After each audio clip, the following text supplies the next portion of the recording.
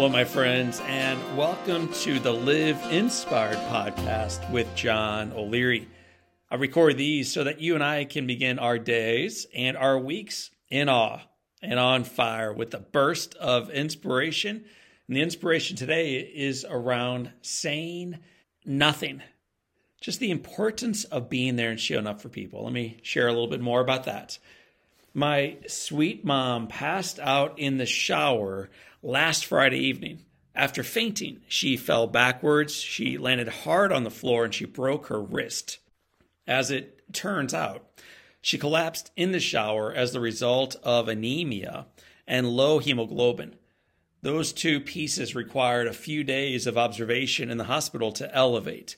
In a surreal coincidence, her room was on the exact same floor as, and stunningly just 3 doors away from, the entrance to the burn center where I was treated 35 years earlier. With my mom recuperating in her hospital bed next to the front door, quite literally, of all of those memories, she and I could not help but reminisce on the shared experiences from decades earlier. In discussing some of the amazing visitors who walked through those doors and changed our lives forever, I asked Mom if there was one particularly meaningful conversation that she remembered.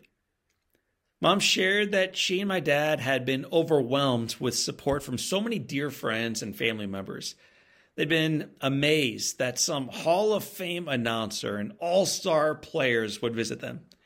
And they were strengthened by messages of support from individuals like Ronald Reagan via the White House and Pope John Paul II all the way from the Vatican. And yet, it was not a celebrity visitor or sophisticated words of wisdom that moved her most. It was a singular conversation late one evening with a young English teacher she did not know that well, but she would never forget. Several months into my hospitalization, there was still absolutely no guarantee that I'd survive the fire. On that particular evening, as the staff reminded Mom visiting hours had ended several hours earlier, she finally pried herself away from my bedside, looked down at her sleeping little boy wrapped from head to toe with bandages and tethered to life-saving equipment. And she wondered just momentarily if recovery was even going to be possible. She then leaned forward, she kissed my wrapped forehead, and she stepped out of my room. Mom put her head down, walked tearfully through a hospital corridor, and left the burn center unsure if I'd be alive when she returned the following day. That evening, she was totally alone. She was completely filled with despair and almost completely unable to walk with the enormity and the hopelessness that had eroded her resolve week after week after week. And then from that empty hallway, she glanced into the darkened, vacant waiting room and noticed one person, my friends, all it takes is one person in the corner by himself grading papers. It was none other than my brother's English teacher, Don Lee. Don was moved by word of my family's ordeal, but did not know what to contribute to the fight. He did not really know us all that well. He could not alleviate my family's struggles, and he had absolutely no medical knowledge to alleviate mine. Unsure of what else he could offer, Don worked many evenings in the waiting room on the chance that a need would arise for my family that he could fill. Many nights, Don Lee sat alone, his own kind of vigil. But on this night my mom remembered, when Mom was hopeless and alone, he was there. She walked over and collapsed in his arms. She shared the struggles and the doubts that she had. Mom shared how hard the day had been for me and how she would give anything in the world to take away my pain. And she shared the agony of recognizing how impossibly difficult the journey forward would be. I asked Mom after she shared all this with Don, how did he respond?